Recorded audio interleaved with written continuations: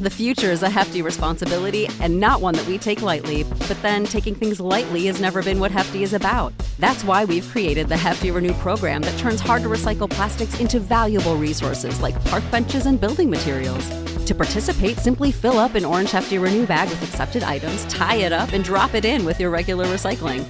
That's it. It's that easy. It's time to rethink recycling with Renew. Particular valued resources may vary by geography. More info available at heftyrenew.com. You know how to book flights and hotels. All you're missing is a tool to plan the travel experiences you'll have once you arrive. That's why you need Viator. Book guided tours, activities, excursions, and more in one place to make your trip truly unforgettable. Viator has over 300,000 travel experiences to choose from. Everything from simple tours to extreme adventures and all the niche, interesting stuff in between. So you can plan something that everyone you're traveling with will enjoy. Real traveler reviews give the inside scoop from people who've already been on the experiences you're considering. So you can plan with confidence. Free cancellation helps you plan for the unexpected. And 24/7 customer support means you can travel worry-free. Download the Viator app now and use code Viator10 for 10% off your first booking in the app. Find travel experiences for you. Do more with Viator. Welcome, ladies and gentlemen, to another edition of Into the Net FC, the soccer talk discussion segment of the Bear of Texas podcast. As usual, I am the host, the Bear of Texas, and ladies and gentlemen, what an absolutely fantastic and dominant win for Barcelona over Real Madrid. You know, nobody ever would have expected this. Now, at least not today. Not today. For Barcelona to beat Real Madrid on the road at Bernabeu 4-0. Absolutely embarrassed them that way. Real Madrid just looked completely disorganized, disoriented, just didn't know what the hell was going on. And Barcelona just dominating them left and right in every single category possibly to the sport of soccer. And Barcelona has just been on an absolutely terrific tear lately. You know, maybe it is officially safe to assume that Barcelona is officially back. Because Barcelona has not lost a La Liga game since December 4th of last year. As a matter of fact, they have not lost a game, period, since January 20th. Okay? And understanding, their final loss was a Copa del Rey round of 16 match. Since then, it's just been absolutely, there's been some draws, but the bottom line is Barcelona has not lost. And their last La Liga loss was December of last year. And then looking at the standings right now, Barcelona find themselves in the top 4, but they find themselves 12 points behind Real Madrid, who remains on top in first place. But Real Madrid, this loss, to Barcelona, and Real Madrid, kind of being a little bit sloppy lately after they pulled off that win against Real Madrid. Barcelona, could possibly make a comeback, so it's not over by any means. Not any means what necessary. And I gotta be honest with you, Javi, the manager, has just done an absolutely fantastic job turning the team around. At first, there were struggles. Javi and the Barcelona were still struggling, but we all knew that it wasn't going to happen just in the snap of a finger, that it would take some time. And Javi has just done an absolutely fantastic job. And as far as that goes, honestly, it's quite fitting for Javi, a legendary player for the club, now coming in as a manager to turn the team around and help them, get back to its top winning form. So, and how ironic it is that back in 2010 when Javi scored in the famous 5-0 win over Real Madrid, and then 12 years later he manages Barcelona to a 4-0 win. And in Barcelona's case, they lost the first meeting of the El Clasico, and not only that, but they suffered a loss to Real Madrid also in one of those Spanish tournaments. I actually forgot the name, but I actually have it here when they lost to Real Madrid in the Supercopa de España semifinal. So the score was 2-0, and Barcelona did not want to let it to be 3-0. So So Barcelona needed a little bit of revenge against Los Blancos, but, as far as I'm concerned, Barcelona still has a long ways to go, but they're in the top 4 at least, so that that's a slight sigh of relief. So, and actually, I should be careful. Like Real Madrid has not been exactly too sloppy. They did have that 3-0 win on the road against Mallorca, actually just a few days ago on the 14th. But we learned I think about yesterday that Karim Benzema would actually miss the El Clasico because he picked up a calf injury. So, and I thought to myself, well, that's certainly a huge loss. But honestly, with the way the game went, I mean, saying that Real Madrid lost because Karim Benzema wasn't there is honestly kind of a pathetic excuse. Although I should mention that Real Madrid failed to score in 3 of their last 10 matches in all competitions. But what's interesting is that Benzema was not in any of those matches. So how ironic it is that in the last 10 matches, Real Madrid has failed to score in 3 of them, and in those 3 games, Karim Benzema did not take part in that match. It's definitely a bit of a coincidence, but still, I mean, saying that Real Madrid losing like that because Karim Benzema is not there, that's a lame excuse considering how much talent Real Madrid has. And looking at the lineup, Real Madrid had more than enough to actually get the job done. Having Vinicius Jr. Up there, but the tactic that Carlo Ancelotti used for Real Madrid was pretty interesting. 4-by-2-by-4, like that, and then having Thibaut Courtois having 4 defenders, 2 midfielders, and 4 strikers was pretty interesting. Had Rodrigo on one side and then Vinicius Jr. on the other side, having the 2 young strikers side by side, and then you had Federico Valverde and Luka Modric in the middle. So it kind of seemed like a 4 midfielder set without any forwards or strikers based on how this formation is looked by me. And Barcelona, their front 3 attack, Pierre-Emerick Aubameyang, the former Arsenal gunner, taking the charge, and then alongside with him on the side he had Ferran Torres and Ousmane Dembele, come back in. And Ousmane Dembele, boy, did he have a good game, and so did Pierre-Emerick Aubameyang and Ferran Torres. I mean, the Barcelona's front 3 was absolutely incredible. Absolutely incredible. I must admit, like I said, the fact that Javi Hernandez changed Barcelona in a span of about 140 games, it's not just the results on the pitch. I mean, it's like the atmosphere on the club, the tactics, the players, getting on the same page. I mean, Barcelona has a leader that they can count on. I mean, they have strong leadership, and that's truly what has helped Barcelona big time. Javi has taken the role as not only as the manager, but he has worked on the leadership. He's got the trust and the respect of his players. He's using the proper tactics. They're working on the problems that they need to be working on. I mean, I'm telling you, Javi has really been doing a fantastic job as the manager of Barcelona.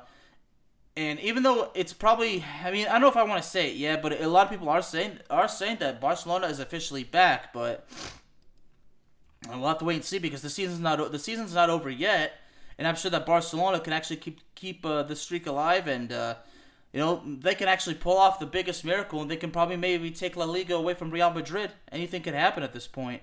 So, man, oh man, and it was good to see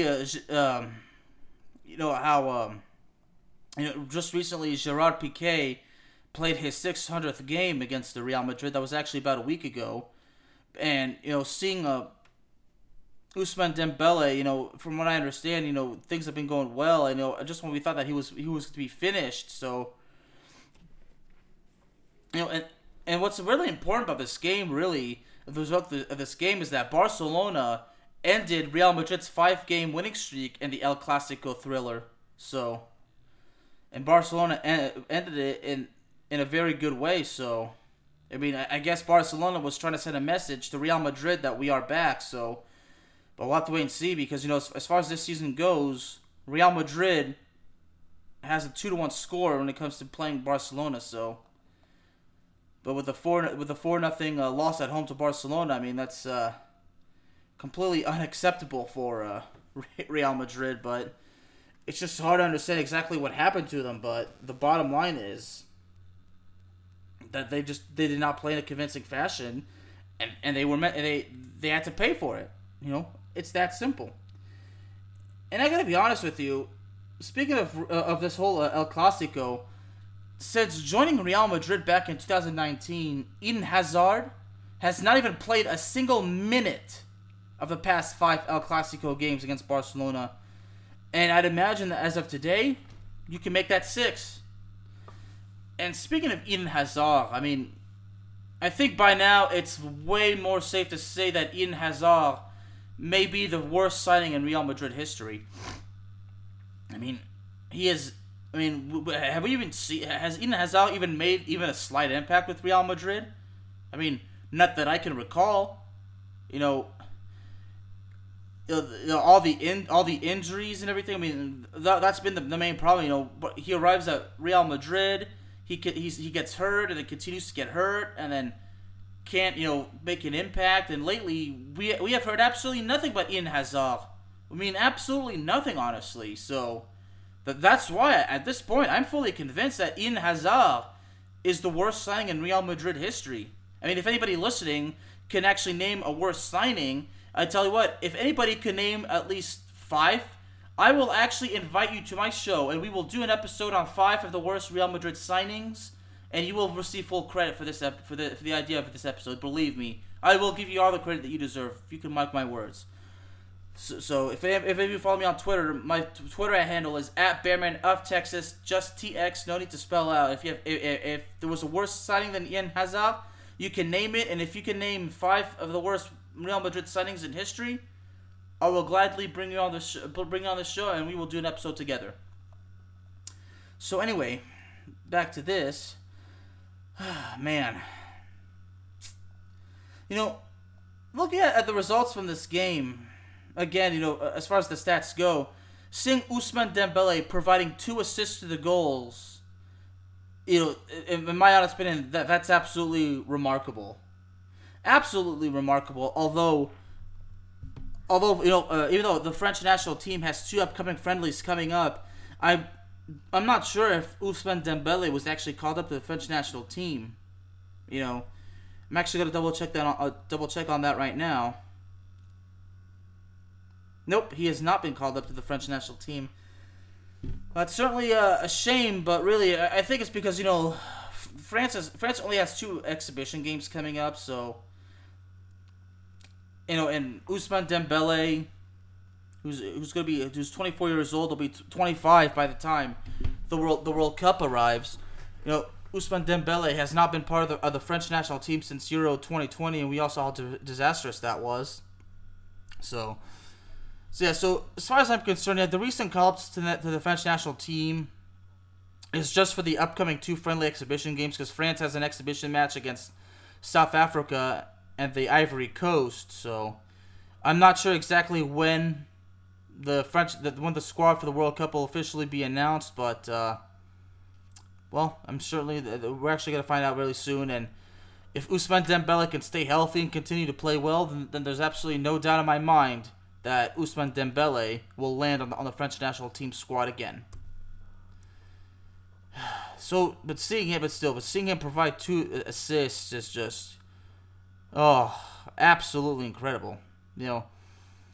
And seeing Pierre Aubameyang scored 2 goals and providing an assist of his own, and Ferran Torres scored 1 goal and provided an assist of his own. That's what I'm talking about. As far as the team chemistry, the players being on the same page, under the leadership of Javi, that's what I'm talking about right there. All the proof is right there in our face. So like I said, Barcelona is starting to look like their old selves again, although they're not quite there yet, but they are making tremendous progress. And as far as Real Madrid goes, again, blaming this on the fact that Benzema wasn't there is completely ridiculous.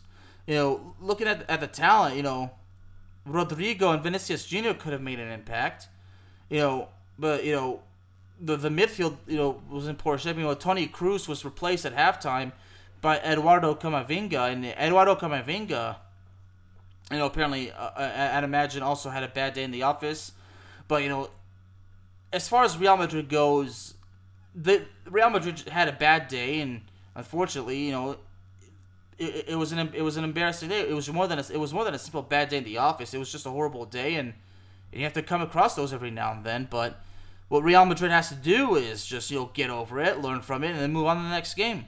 That's it. I mean, next in a couple of weeks, on April 2nd, actually, they'll actually play their next La Liga game, and then just a few days later, they'll play their first leg against Chelsea in the Champions League quarterfinals. So, and hopefully by then, Karim Benzema is healthy and ready to go. If Karim Benzema is declared fit to play right before April 2nd, when Real Madrid plays Celta Vigo on the road, I think it would be wiser to have Karim Benzema come in as a substitute, because the last thing you want to do is in Karim Benzema's case is for him to aggravate the injury, especially before the Champions League. So I would probably have him come in as a substitute, and then have him start against Chelsea. So because Real Madrid's gonna need Benzema against Chelsea, because Real Madrid is hell bent on getting revenge after the semifinals from last year in the Champions League. So Real Madrid needs to recover, and they got to keep winning if they're to win the La Liga title, and if they're to pull off a miracle and win the Champions League. So, but as far as I'm concerned, according to the schedule in Real Madrid's case, the only serious competition that they have left in La Liga play would be Atletico Madrid and Sevilla.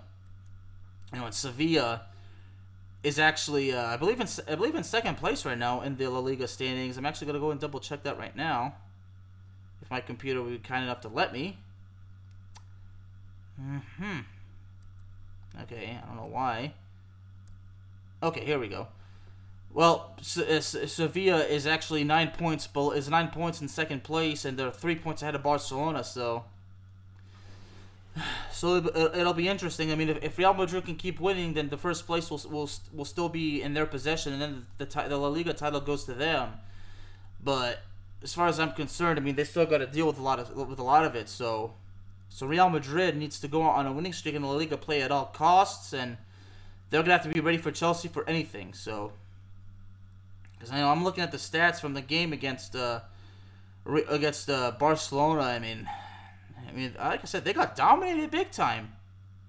They had 4 shots on target, but couldn't get the ball in, and Barcelona scoring 4 goals. Had 10 shots on target. 5 shots were blocked for Real Madrid, and the fact that Barcelona had 4 missed chances already. I mean, that just proves that somehow Barcelona, the damage could have been worse. And according to this, Real Madrid had no big chances at all. At least nothing that Goal.com picked up. So looking at that,